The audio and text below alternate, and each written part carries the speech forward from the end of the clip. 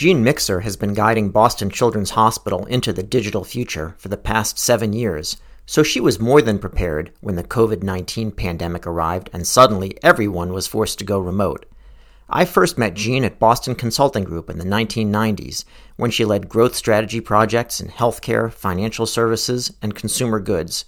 We stayed in touch and reunited about 5 years ago when Health Business Group helped Jean put the children's digital strategy in place. In this episode of the Health Biz podcast, Jean traces her journey from JP Morgan to BCG to her own consulting practice and then to Boston Children's. She shares her experience as a director of public companies in biotech, medical devices, and banking. And she explains what she'd do if she had a time machine. I'm your host, David Williams. Thanks for tuning in, and remember to subscribe to Health Biz.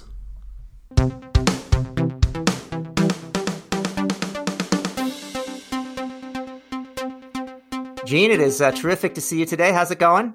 David, it's great to see you as well. It's going very well. Excellent. So let's back up and talk about your background, early life, career, and all that. What's your story? What's my story? Well, my first job was on Wall Street at JP Morgan, and that gave me a really good breadth of how the world works and sort of a broad lens view. And then I went off to business school, and then out of business school, I joined BCG. And that was a great decision, and it sort of launched from there. So when JP Morgan, a lot of people think about it as a big investment bank, but in healthcare, it's like there's the JP Morgan Healthcare Conference. I don't know if we'll be having it this coming year, but maybe like working at JP Morgan sort of foreshadowed your arrival at healthcare. What do you think? Well, actually, some of the early work I did in healthcare was actually at JP Morgan. We, at the time, believe it or not, Clinton was in the White House, and they were trying to push through national healthcare reform. And I wound up representing JP Morgan on the Business Roundtable on healthcare reform. So that actually, oddly enough, was my first introduction to healthcare. Very good. Well, that's before we met, which was, of course, we did meet back at Boston Consulting Group in the mid-90s when you were always a step ahead of me, and we were more generalists at that time. So I know you were doing some healthcare work, but you were doing financial services, consumer goods. How did that all come together to you focusing more on healthcare? Well, one of the things that BCG really believed was the broader you went, the more rapidly you would develop. And so one of the great things I loved about BCG is it really got me all the way across the healthcare value chain. So I worked, yes, in a few providers, but also in pharma, retail pharmacy, PBMs, med device, insurance. And so you really could sort of see healthcare restructure across the value chain. But we also did a lot of great work in the 90s in the dot-com era. And so as that came along, there wasn't a ton of going on in the dot-com space in healthcare. And so I honed back into financial services where I had come from, where a lot of things were going on in terms of disintermediating the way the $90 broker used to work for a trade and was now becoming $9 and is now practically zero. And in consumer goods and services, both of which those themes are now very relevant in healthcare today as doctors are thinking about how to rethink their model. And as frankly, we need to become much more consumer oriented. But one of the things I really loved about my time at BCG is it did give you that breadth. No, it was fun back there. And of course, you were a partner at BCG, and then you decided to take off for some reason. And what was the time in between you did that and arriving at Boston Children's? So I left BCG and went out on my own and launched my own firm. And part of that actually was to get off the road. I had small children at the time, and the youngest had some substantial health issues, and it was pretty hard to solve remotely. Telehealth didn't exist, and you're standing in an airport in another city trying to navigate through things. After a couple of years of that, it just wasn't working. And so it's too bad we didn't have it's too bad we didn't have the pandemic then, because you could have had a good excuse to stay home, right? Exactly. So I launched my own firm, and then by the time I was joining Children's, I had traveled the world, been a BCG partner, worked on Wall Street, launched my own firm, and I thought, well, maybe I should do something a little bit more mission based. So I emailed my clients and told them I was going to go help Children's for 2 years, and that was 7 years ago. Yeah. So, There we are. So you didn't have the 2-year itch, but before we get to the 7 years, so why Boston Children's? I mean, it's out. You had children. You're in Boston, and was it as simple as that? You're in healthcare. I mean, why? It's not an obvious place for a banker or a consultant to go. No, it's definitely not an obvious place. As I was looking sort of across about value chain in healthcare. And at that point, I was sitting on, I was sitting on two public company boards, one of which was in the med device space. And I was sort of serving clients broadly. And, one of the things I was looking for is where did I actually think innovation was going to be occurring? And there's a lot of stuff going on in healthcare, whether it's genomics or immunology or microbiome, really on the medical front of really discovering that what we used to think was one disease is actually many diseases. But I also thought there was a lot of opportunity in terms of just the healthcare structure itself to really do redesign, to fundamentally come up with, more efficient models that had greater access and, greater convenience and lower cost. So we say sometimes things seem to change slowly in healthcare. But having said that, I think some of the things that you've been working on and some of the things that Children's have actually undergone quite a lot of change in 7 years. What have you seen, since your arrival at Children's in terms of how things have changed, at least in the areas you're working on? Well, there's been a lot of change, and there's a lot that's changed in the market, and there are some, there's some scientific things that will take years to play out. We're doing some really exciting things in genomics, but it will be years, not weeks or months, before that all comes to fruition. In the digital space where you and I have worked together, that's a place where, frankly, product development cycles are much shorter. And so, if you look at what just we've been able to accomplish this year in the wake of COVID. We launched off a global disease tracker that allowed us to predict the migration of the infectious disease back in December. And so we were working with the WHO and the CDC. You're working with the WHO on the what? Yeah, exactly. The WHO on the what. I have a brilliant colleague, John Brownstein, who leads a lot of that work. He's a PhD epidemiologist, and it's been really instrumental in helping us track globally the pandemic. And then as it was reaching the U.S. shores, we launched off a number of apps to help us track better what were the symptoms people were having here in the country. And then we've launched off more specifically, symptom checkers, working with outside partners so that we can actually figure out, what kind of care people need. And then, we're currently working on a contact tracing within our hospital so that we can actually be alerted when we are, close to exposures. And so it's been a significant opportunity to use sort of online and social listening and partner with tech partners to sort of tackle the disease. So that's been terrific. I mean, one of the amazing things about Children's, and there's a lot of amazing things, is there are a ton of different initiatives going on in digital health, e-health, m-health, whatever you want to call it, over time. And I know you've been focusing in that area, and you just mentioned some initiatives with COVID. Did COVID help to crystallize things, or were things already moving along? I mean, obviously people hear about, telehealth suddenly became popular, but were there other things that are sort of on the cusp of adoption where COVID either helped to push it ahead or has held it back? What has happened? Absolutely. And so, David, you've been instrumental in helping us, 5 years ago, build out our digital health strategy. And so much of what you and I worked on 5 years ago is now coming to fruition now. And I'm no longer the person entering rooms sort of saying, hey, the future is coming, we need to change. Everyone kind of gets it. And so you mentioned telehealth. In the month of March, we went from 1% of our outpatient visits being virtual to 85%. Yeah. And so in 4 weeks, anyone who was a skeptic became a user. Now, most people I've heard have gone kind of back down, to the baseline. I've been surprised. What are you seeing there?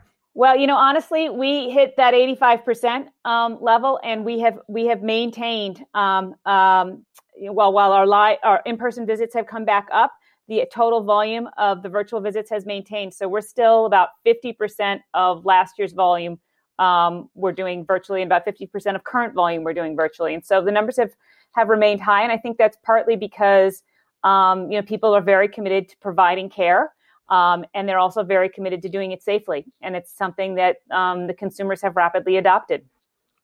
So 7 years, you say you've been there just about, and but who's counting, right?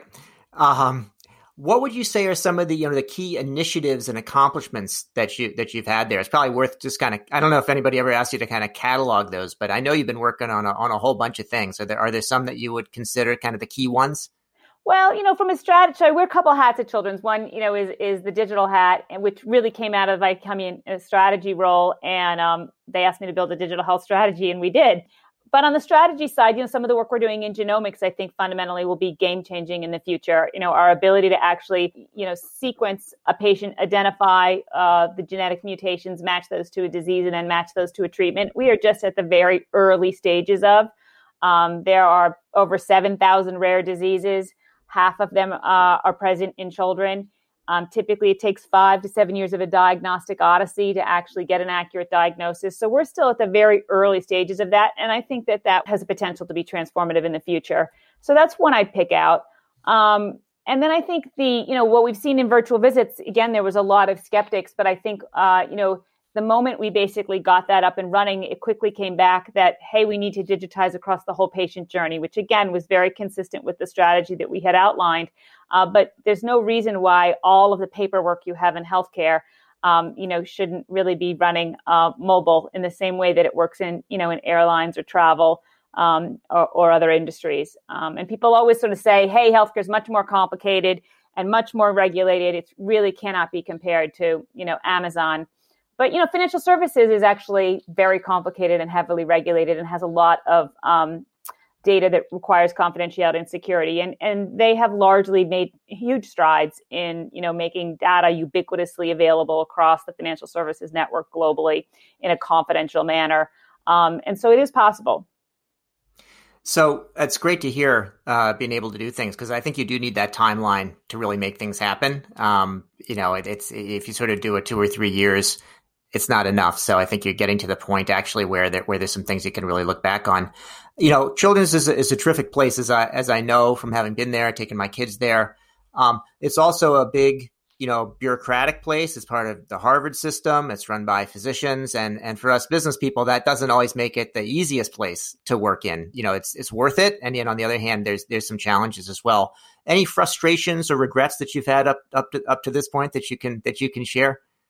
Well, I remember working at BCG and, there was kind of 2 aspects of our job. One was, could you find the right answer, right? And then the other was, it doesn't really matter if you find the right answer if you can't actually get people to embrace it and make the change happen. And so you really need to have both the strategy as well as the change management.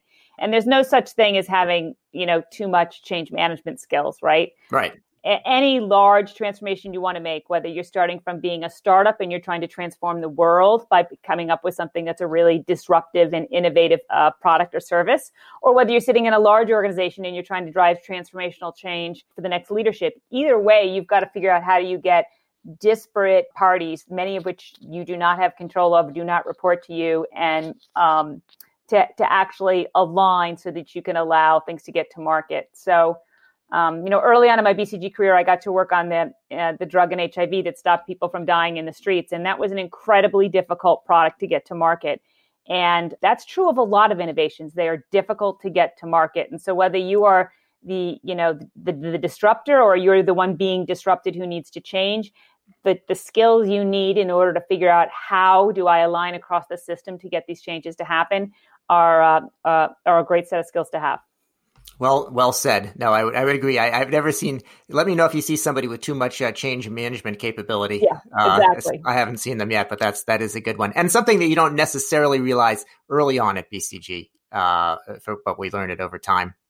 Gina, I was looking at some of the things you've done recently and some of the web pages, and there's this innovation and digital health accelerator page, and they ask everybody, I guess, what their favorite innovation is, and you said Time Machine. And so if that's your favorite one, I was wondering if I could borrow it when you're done with it. You absolutely can. And this actually comes from when you and I, David, used to work together, which is we had to be with clients all over the world. And I just wanted something that could zap me very quickly in between clients without having to get on, these long flights. I got to fly on the Concorde, but frankly, that only goes between a couple locations at the time. That did not get us out around the globe. And then I wanted to be home in time, for bedtime. And so I wanted this, teletransporter. I also wanted badly the ability to go back and forth in time. And so we don't have either of those yet. But what I will say about digital is it allows you to begin to get some of the benefits. And so one of the things I love about digital is it can make you available in multiple places around the world instantaneously via video. And it can actually help you transport across time. And so if you look at some of the things like what we know about DNA right now allows us to go back and solve crimes that were previously committed that we couldn't solve at the time. And in healthcare, we've discovered the same thing in things like genomics. We are sequencing children today and storing that information so that in the future, when we figure out and when drugs become available, we'll actually be able to go back and sort of say, hey, we identified people before who had this. Now let's go back in time, find them, and get them the therapies that they need. And so there is opportunities to sort of travel back in time, and there's opportunities to travel forward in time. And so some of the work you and I did together around the concept of clinical decision support tools, which are kids, and for that matter, patients are cared for all over the world, and yet we don't have very even distribution of our expertise. But to the extent you can take that expertise and download it into software, you can make it ubiquitously available. And that allows people, the clinicians I work with today, to leave a legacy behind them. And so they may not be here in the future, but they can leave the legacy of their knowledge embedded in software, for future generations. I remember back at BCG, actually, one of our colleagues, Eric Brandt, I think it was Eric, so if I'm misquoting, then he'll forgive me, I hope. But we do these case studies, where you're doing an interview and you ask someone to solve a case. And he had one where he said, okay, there's a time machine that's been invented. Yeah. Price it. Like, what should the price be for it? I think it was one that he wanted to use, but I think they didn't let him use it because it was a little too outrageous to have it. But it sounds like the price might be higher now, given all the uses for the time machine than they were in the past. I think it would be hugely valuable, right? If we had a time machine and could go back to the beginning of COVID, would we have managed it differently? Yeah. We'll leave that one for the historians. So you mentioned already that you had played some roles on public company boards, and there have been multiple boards that you've been on. Then what have you done in terms of boards, and what's the common thread there? So when I left BCG, and as you know, at BCG we were precluded from serving on company boards. I joined the board of a bank, and then following that, I joined the board of a med tech company, and then I now sit on the board of a biotech company. And I think the common thread is, when people, and it's the same thing in consulting, frankly, no one knows a company better than the management team of that company. They deeply understand their business. And where you really add value as an outsider, whether it's a consultant or a board member, is by having perspectives that are coming from the outside, tangential to it, because you're never going to deeply understand their business as much as they are. And so in each of these cases, there were ones where I had enough context to understand their business, but also enough context to bring things from the outside. And each of them faced sort of, in some ways, what we're all facing right now is we're facing a market that's a whole lot of lemons, and we got to figure out how to make lemonade out of it. And, there are ones for whom that's a defensive move, and there's ones for whom that's a tremendous opportunity. But at the bank, we lived, I was on the board during the 2008 financial crisis, and that was a huge crisis in banking. And it was also a huge opportunity for them. And so, for them, that was their moment of opportunity.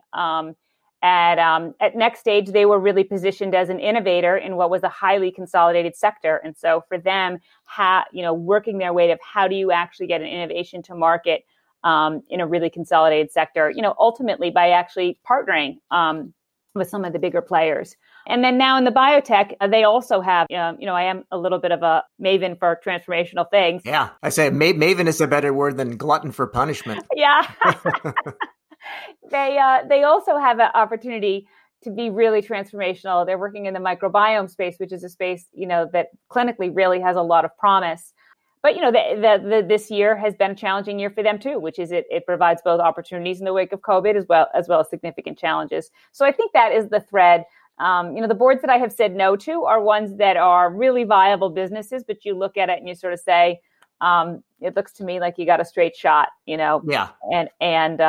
And it also maybe looks like when you're done with that roll up, it's not necessarily going to be transformational either. So got it. So you like the tough ones where you can actually add some value, and then there's something actually satisfying and useful once they've made their goals. Exactly. Yeah. No, I mean, I think on the microbiome one reminds me a little bit what you were saying on the genomics side. You come in, there was something you thought was one disease and it means all these other ones. And then the microbiome is something probably we were barely talking about, 7 years ago when you came in. And now it's really kind of the next frontier, which is pretty cool. Yeah. I found, on the boards I've been on, which are private company boards, that it also kind of, on the one hand, you're bringing this outside perspective that's pretty valuable. And then on the other hand, you're also seeing things and learning, from what they're doing that you can actually bring back to your day job, as well. And I found that to be useful. Sometimes actually more breadth, like looking at, In my case, looking at like multiple customers in the pharmaceutical industry. And then when I go and work with one on the development side, you'll have just a general sense of what's going on. So I found it useful in ways that I didn't expect. Yeah, and I find that there's always analogies that aren't necessarily, some of the things that I learned in pharmaceuticals was really helpful on the med device board, and it wasn't necessarily obvious up front. And there's some things that we learned in retail as we launched clinics that were actually really helpful on that front as well. So sometimes things come from different courts than you might expect. Yeah, good. So, Gina, I know you're super busy with, every stage of life, and you're not flying around too much anymore, so not that much downtime for reading. But have you managed to read any books through the pandemic? Anything that you're reading that you either recommend or recommend people stay away from? Well, I have to admit, we have been pretty flat out with COVID response, certainly, and with getting everything scaled digitally. But I have been reading Kendi's book on how to be an anti-racist, and this is a time where if we don't like the current scenario of what we're in right now, then we're sort of obligated to think about a future being different, and that means if we're going to make the future different, really understanding how to do that. And so I think we have tremendous opportunities, and anyone, frankly, who's launching new business models or new products or new services, it's an opportunity to do things differently than we have in the past. No, that sounds good. I've been trying to do some reading when the pandemic first started. I was thinking, I'm going to have all this time. I bought a book on how to play bridge and stuff like that, which I don't know where the book is, but I could return it because it's new in the sense of not and crack the binding on it. But I was reading a couple books lately. They're both actually translations, one from Japanese and one from Spanish. And one is called, I think, Miracles of the Namiya General Store, which is like a very fantasy kind of a book. And it's you have to suspend disbelief, but it's kind of very uplifting and very positive. And then this other one is called The House Guest, which is like, it's just like one depressing story after the other. Some terrible creature that emerges like in the story. And it's like, I'm reading this. And it's the first one, it's like, it's kind of spellbinding and it's very tense. And by the latest story, I'm like, all right, this woman seems happy. Now, where's the monster? And sure enough, it's there on the next page. So I don't recommend that one. Maybe that one's good for after the pandemic, but the Miracles of the Namiya General Store, I'll recommend for anybody right now. Well, that sounds like a great recommendation. And for the most part on House Guests, we all wish we could actually have them at this point. Yeah. So speaking of which, how are you looking forward to the holidays? I am looking forward to the holidays. They won't be the same holidays that they've been other years, but it is always an opportunity to make lemonade out of lemons. Excellent. Well, Jean, I don't know if lemons are in season, but I guess they will be this year, one way or the other. I want to thank you very much for spending time with me on the Health Biz podcast today. It's been great to catch up with you and to hear both what you've been doing at Children's on the boards and then the earlier sweep of your career that I wasn't aware of. Well, great. David, it is a pleasure to connect with you. You've been listening to the Health Biz podcast with me, David Williams, president of Health Business Group. I conduct in-depth interviews with leaders in healthcare business and policy. If you like what you hear, go ahead and subscribe on your favorite service. While you're at it, go ahead and subscribe on your second and third favorite services as well. There's more good stuff to come, and you won't want to miss an episode.